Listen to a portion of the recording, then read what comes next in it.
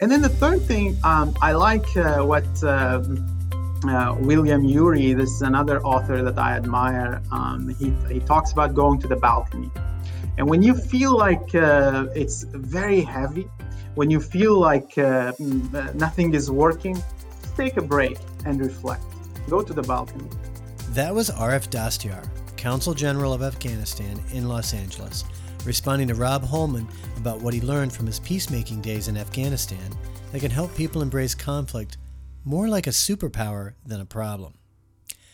Rob Holman is on a mission to interview 12 of the world's greatest inside-out leaders over the next 12 months. In this episode, Rob talks with Arif, who was recently appointed Consul General in Los Angeles. The two of them talk about three core ideas: hope, peace, and conflict. Rob's history with Arif goes back nearly a decade, from when Rob had spent time in Afghanistan teaching his inside-out leadership philosophy.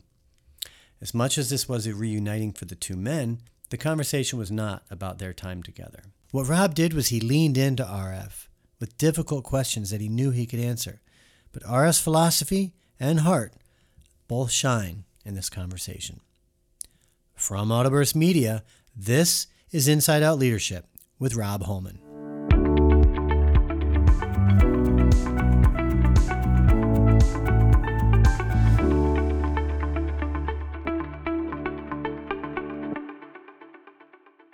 Hello and welcome to our second episode of Inside Out Leadership with Rob Holman. I am Ryan Girardi, your host and commentator. You heard the opening clip of Arif explaining how sometimes when you aren't finding common ground in a conflict, you might want to take a walk out onto the balcony. That was actually the third of three methods that Arif suggested when Rob asked him about embracing conflict. Another area I've got to ask you about, Arif, and this is, again, thank you so much for just an honest conversation, because I find that leaders are very hungry. They're highly receptive to learn about these things and of the heart, of the mind. And so thank you for just your willingness. And I feel so honored you're willing to really have this deep conversation with me today. It's in the area of conflict. You know, conflict is something that in relationships with people around us, that there's a lot of tension. There's a lot of disagreement. And it can be so challenging, so difficult to get into agreement with even just one person, let alone a bunch of people around a common vision, around common bond. I know so many marriages in the United States of America, throughout the world, there's so much tension even in their own marriage and relationship, not to mention in a formal leadership role. So would you be able to share some wisdom, some insight as it relates to the work that you've done, where you've gone in and you've been a part of some of the most tension-filled conversations and dialogues on the earth, and you brought about and helped bring about unity in the midst of those tension-filled conversations? What could you say to leaders listening and watching right now that I want to operate not only out of hope and not only out of peace, but I want to learn how to have a really meaningful conversation when the person doesn't necessarily agree with me? We want to find that unity, a bond of unity. What have you learned in your experience professionally and personally that could really help people embrace conflict and not view conflict as a major problem, but view it as, in a sense, like a superpower of sorts? What would you say? The first method was patience, and the second was flexibility. Yeah, it's very difficult, Rob. Again, these are very difficult questions that you're asking, particularly in the context of Afghanistan. I know that we need to, there is this concept of looking at conflict as an opportunity. But for people who are losing lives every day, it's very difficult to sell that argument, honestly. But then there are conflicts at different levels. And conflicts at their core are not bad. But when the expressions become violent, that's where we have our problems in Afghanistan. And it makes it very difficult to talk about this because we're talking about human lives, and many of them, and for a long span of time that needs to end. And so it does become very difficult. I would say 3 or 4 things to that. Number one is our vision. We cannot lose sight of that. We have to end this bloodshed. Or if we're talking about smaller conflicts in whatever capacity they may be, we need to have that vision, that ability to see through the moment into the future, into what it can be that is not there right now. That's the number one thing. And then trying to establish that with whoever you are working with is very, very difficult. And so it requires a lot of patience.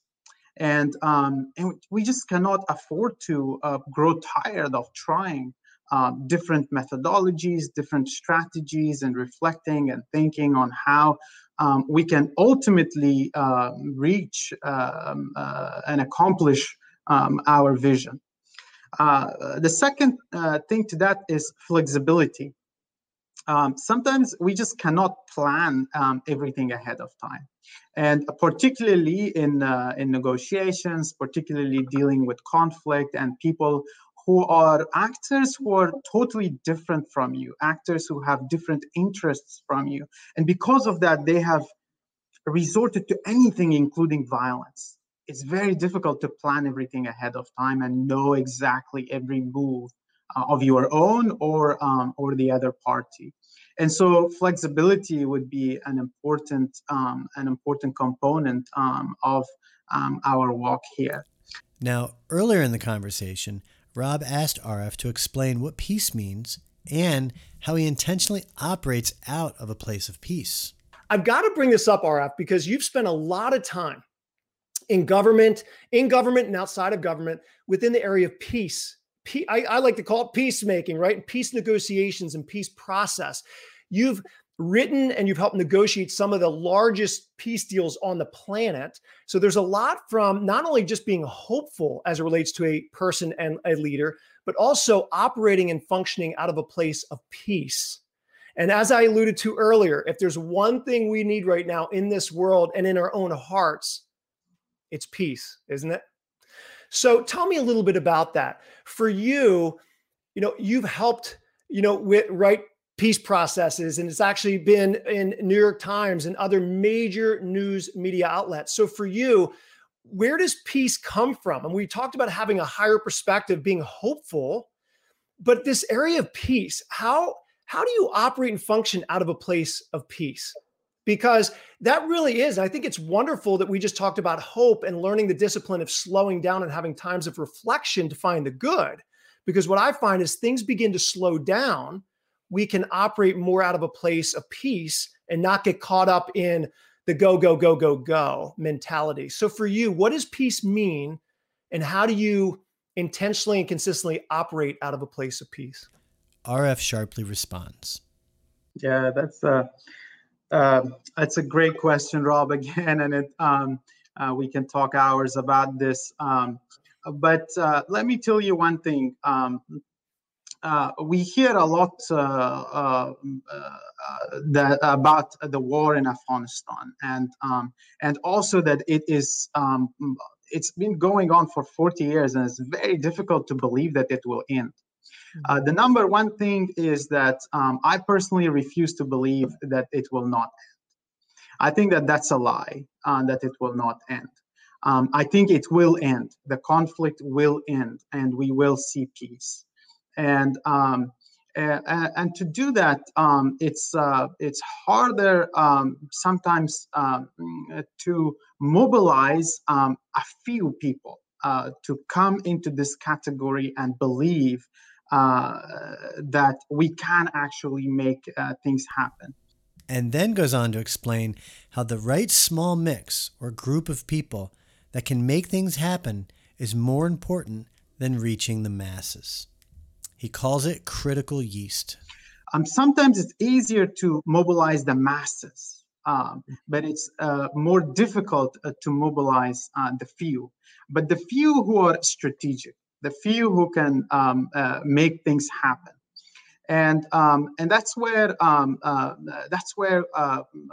we need to focus. I like this professor and author who writes about creating the conditions for building peace, John Paul Lederach. And he talks about the critical mass versus the critical yeast. That sometimes we go after a large group of people and trying to mobilize them so they come out and call for peace. And that's good, that's necessary, it has to be there.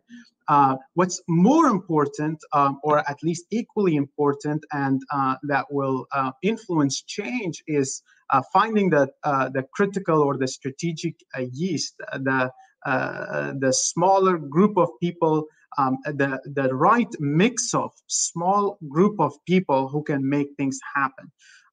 That's very difficult.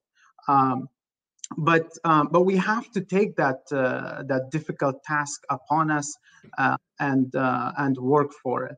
And peace, Rob, for different people means different things. It can be very broad and abstract. It could also be very concrete. For me personally, when I see a little child girl going to school and smiling with a backpack, is for me peace. If we can make that happen for every Afghan child, no matter where they live, that is peace for me. So those were the latter two parts of the conversation. In the beginning, Rob opened up asking Aref how he finds hope amidst all that is going on, not only in Afghanistan, but in the U.S. and really the rest of the world. I've been over to Afghanistan a number of times. And when I met you approximately 8 years ago, you were involved in a nonprofit organization. I was doing some inside-out leadership training in private and public universities. And I met you. And one of the things that stood out to me about you, among all the other wonderful Afghan men and women that I met, was this. You were so optimistic. You were so hopeful. And I'm thinking, here's a war-torn country. And how does a man have so much hope? So I thought a great way to kind of begin our conversation is to talk about that a little bit. How do you, Aref, have hope in the midst of challenge, in the midst of just so many difficult things going on in Afghanistan, in the United States, and in our world? How would you respond to that? Aref responds first by pointing to all the possibilities that Afghanistan has to offer. He argues that Afghanistan is more urbanized and educated than the world recognizes.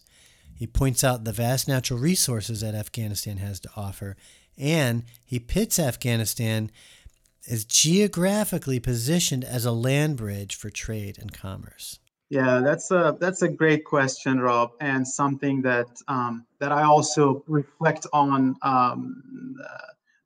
occasionally, or more actually, especially in the context that we live in with the unfortunate active war going on in our country. It's very difficult to keep hope alive, and so that's a pretty legitimate question. But for me, what makes it easier to think through this question is locating myself in the context that I work in. And so if I take Afghanistan, for example, a couple of things come to my mind.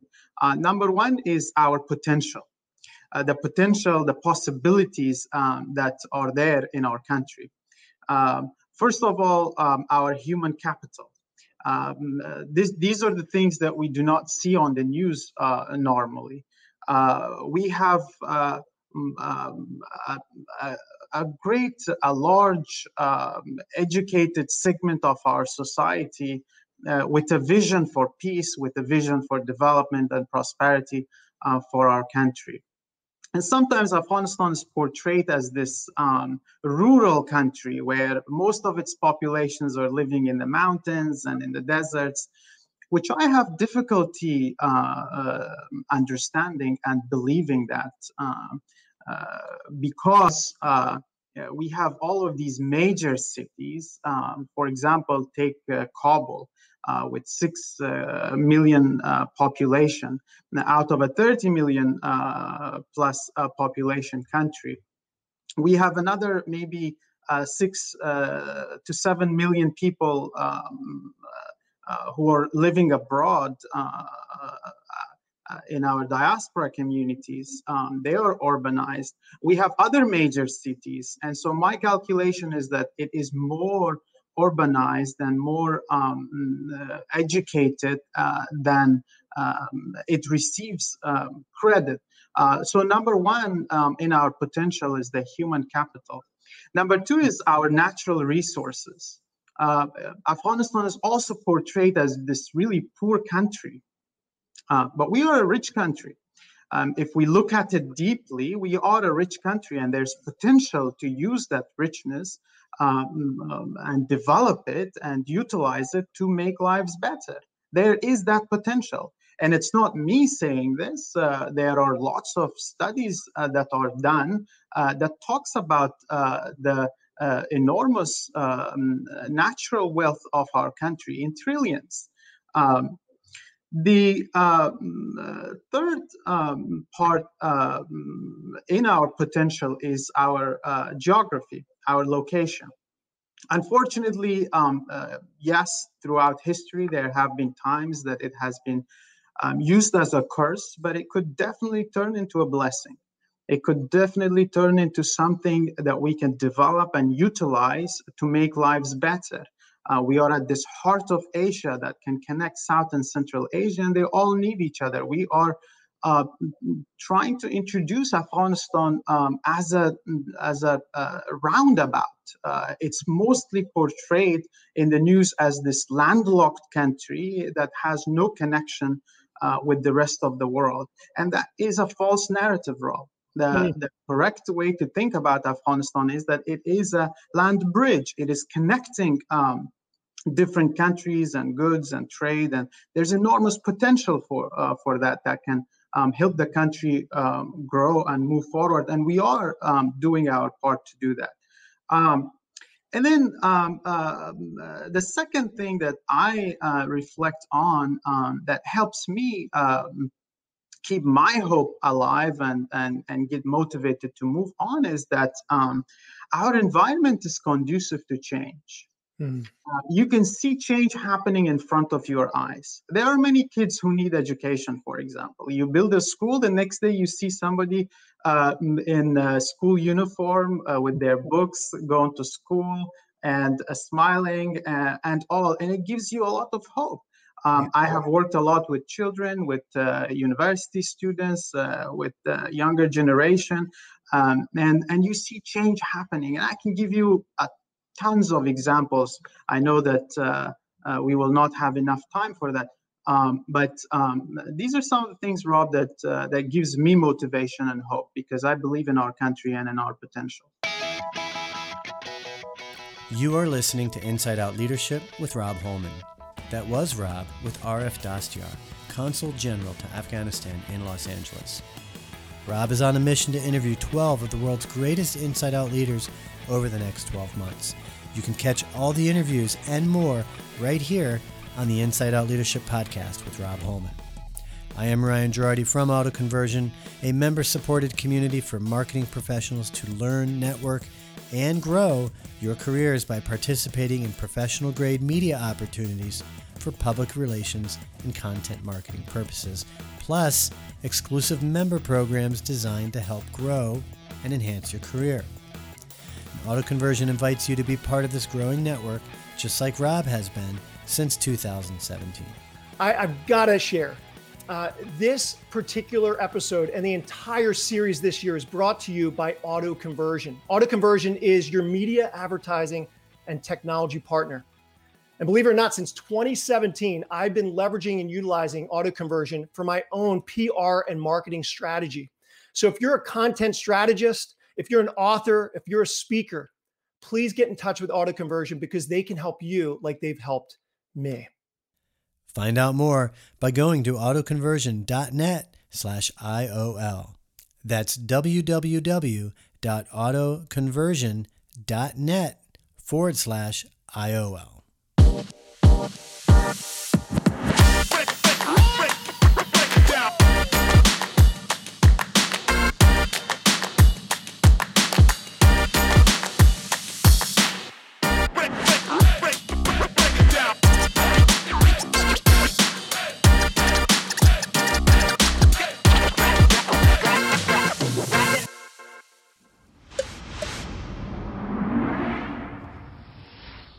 This is Autoburst Media.